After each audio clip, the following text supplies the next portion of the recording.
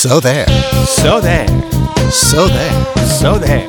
Let me know your thoughts. So there. So there. So there. Let me know your thoughts. Why do you keep saying let us know your thoughts? Let me know your thoughts to me is a nice lead-in for So there. So there. Welcome to episode 15 of So There. I'm Tom Karamitis with the Leo Burnett Company. I'm Gary Doyle of the Kramer Krasselt, and just as a reminder, this is a podcast about inexplicable human behavior, marketing, and anything else that comes to mind. One thing that might be coming to mind is people noticing the wider and wider gaps between episodes as Tom Karamitis and Gary Doyle flail helplessly in search of new ideas. I thought it was our gambit to build suspense. Yes, we can do that. The long, almost painfully the aching anticipation. Yeah, of the ache of anticipation of the next pod that America feels. I thought that was our gambit. It shall be going forward. The truth is we're just running out of material. So as a result, we can always use your suggestions. Yes, at write so there at yahoo.com. When you think high quality email server, you think Yahoo. That's why So There is hosted on yahoo.com. So there at yahoo.com.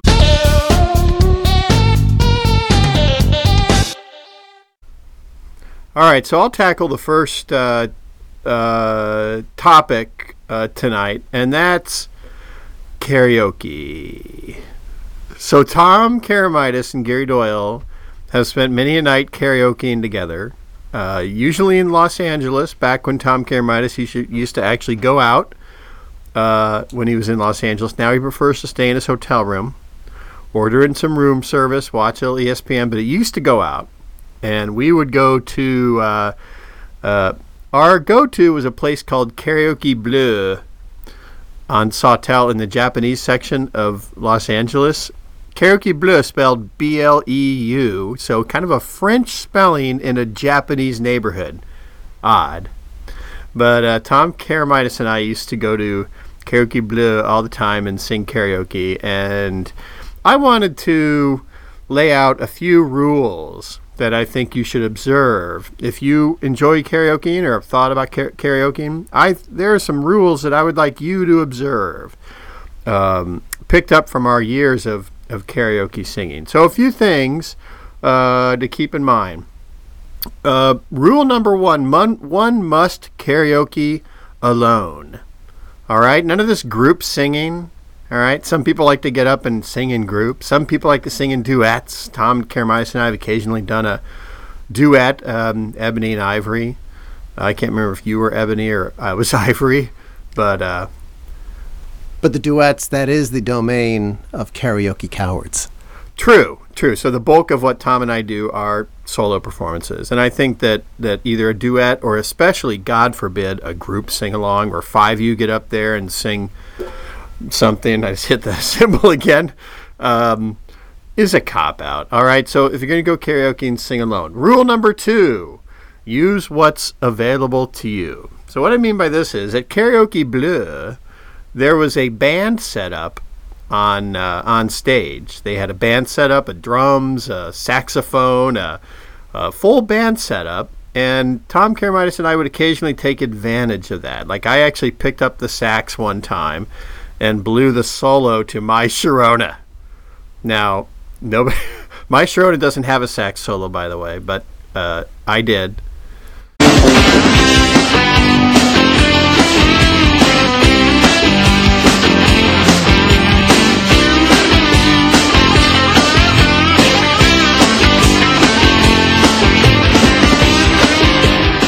And by the way, I don't know what mouths had been on that saxophone, but I still picked it up and played it. Tom Karamitis once, when he was singing Africa by Toto, played the bongo drums, which happened to be on the stage. So use what's available to you. Rule number 3, power through.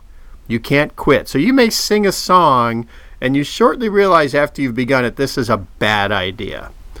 And you can't just walk off the stage. You have to power through. Tom Karamitis, I forget if this was something Tom Karamitis sang or we sang it together, but Love Train is a hard song to sing by the OJs.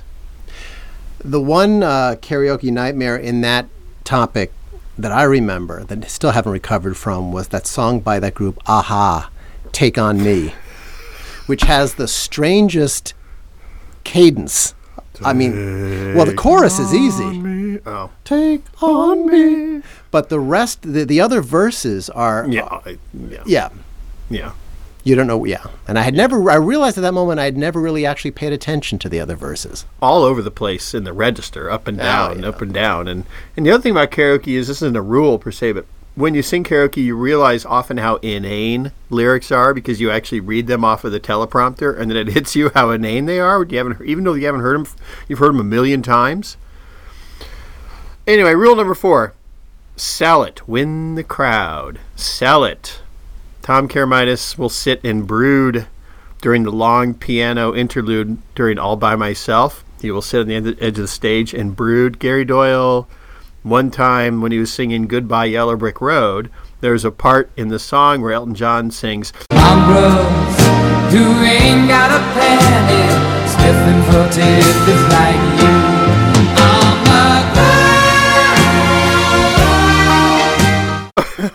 and I got down on the ground and sniffed for tidbits. The crowd went wild. Yes, you need to make love to all of the drunk patrons with your eyes. That's right. And the final rule for karaoke is don't sing Paradise by the Dashboard Light. Okay, just don't do it. It's a rookie amateur maneuver.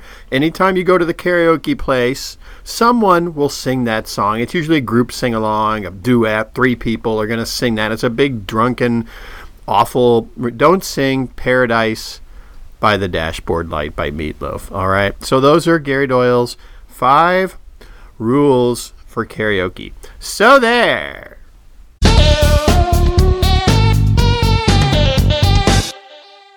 Well, I went for lunch to the Arby's that's about a block away from the office last week, and while I was there, I was ready with my credit card after I'd bought my 3 beef and cheddars, and I guess I put the credit card in the machine too early, and I was kind of chastised by the cashier, who kind of spoke to me in a bit of a insulting, patronizing tone. She said, "Honey, no.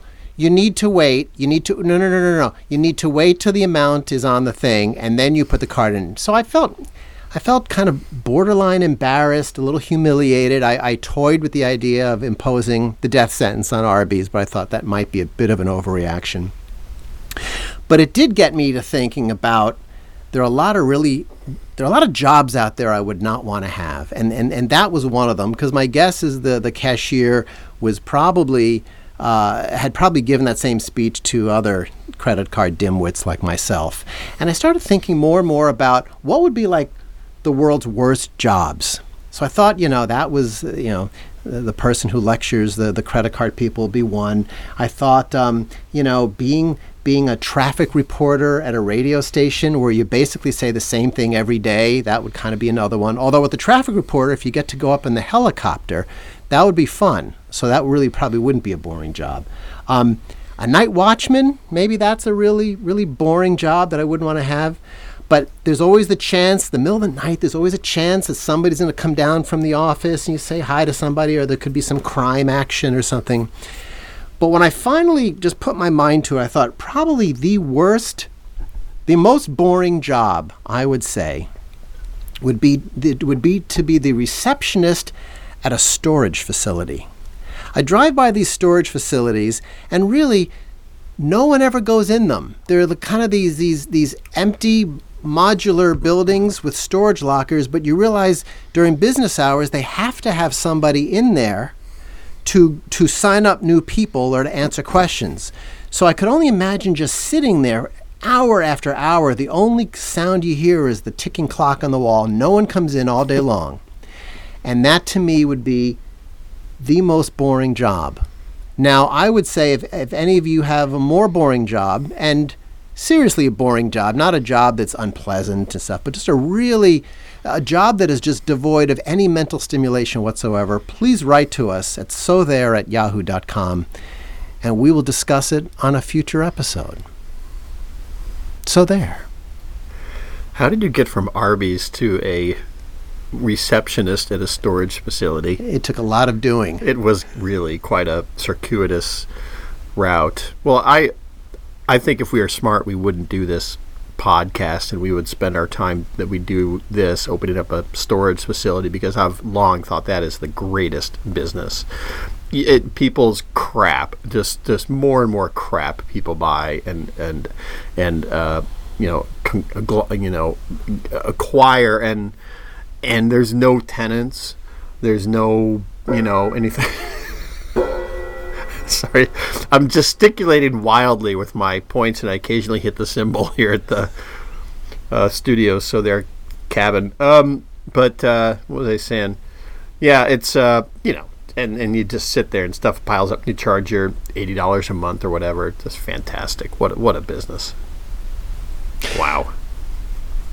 Although sometimes you're driving by in your neighborhood and there's a construction site and they're building something, and you say, "Oh, I wonder what's going up there," and then you find out it's a storage facility, and your heart sinks a little bit because you didn't invest in it. Because that's what I think. I'm like, God, there's one near where I live in Lake Bluff, and I think, why wasn't I part of that? Oh my gosh, just a giant warehouse full of people's crap. But you know what, though? But what you're not seeing, though, is what about the people who stop paying? And then you've got to, and they don't respond, and then you have to liquidate their stuff. And it's just, people forget they have stuff in there. They move out of state, and they say, you know what? I don't care. Let them get rid of it. I have a feeling there's a whole underbelly to that business that you haven't really thought of.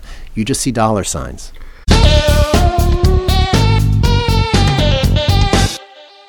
Speaking of Arby's, I just wanted to make our audience aware of a Twitter feed. Is it pronounced nihilist or nihilist? Nihilist. If you're a nihilist and you hate humanity, you're a misanthrope. Is that nihilist? I've never heard it. You don't know that word? I know the word. I haven't heard it pronounced. Okay, I think it's nihilist, but nihilist Arby's. Look it up on Twitter. Nihilist Arby's. Here's a few examples of tweets from nihilist Arby's. They're all like this. Today is as good a day as any to die. Please enjoy Arby's. Here's another one. Today, take comfort in the fact that all your friends suffered from alcohol poisoning right now. We're going to die someday soon anyway. Please continue to enjoy Arby's. This St. Patrick's Day, remember to get drunk and act like an embarrassing dumbass, just like you do on every other day of your life. Enjoy Arby's. I just didn't like being humiliated at Arby's. I really felt, I mean, how are you supposed to know? I know we've moved beyond this, but this topic. How are you supposed to know? Some places you go into and it says, please insert credit card now, and they haven't finished tabulating your total, but it's okay. You can do that. Others, you have to wait till they hit total, then you put your card. How are you supposed to know? Yeah, I don't know. Right? I do like those beef and cheddars, though.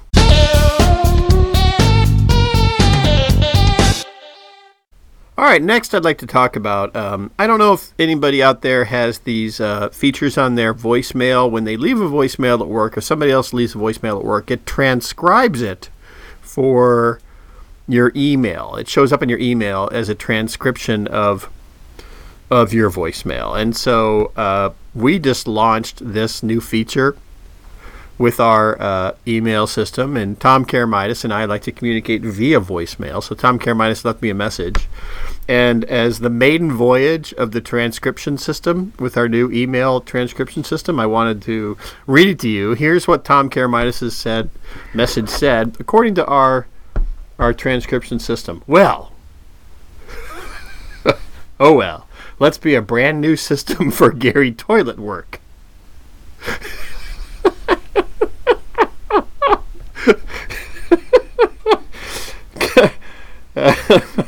I'm sorry. Only one line into it. Oh, jeez, I'm crying. Oh, because I lost. Oh man, because I lost that beloved Jerry Doyle. Oh, jeez, I don't know if this is gonna work. I don't know. Well, I'll tell you what. I don't know if this is going to work. What? Should I do my I decree while you try to gather yourself? No, let me try one more time. Well, let's be a brand new system for Gary Doyle at work. Okay, I'm like the person at the eulogy that can't deliver the eulogy, that I need to be walked away from the podium.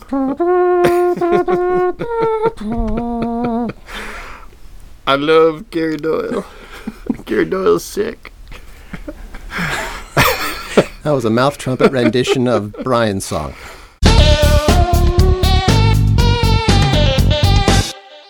All right, I have an I decree. And this is something that has bothered me a long time, and I would think perhaps it bothers Gary Doyle too. I would like to be the first person to suggest that we desexualize the neck massage. All right? I'm often sitting at the office and my neck is stiff. You know, you're looking at your computer screen all day, you're in the same basic posture.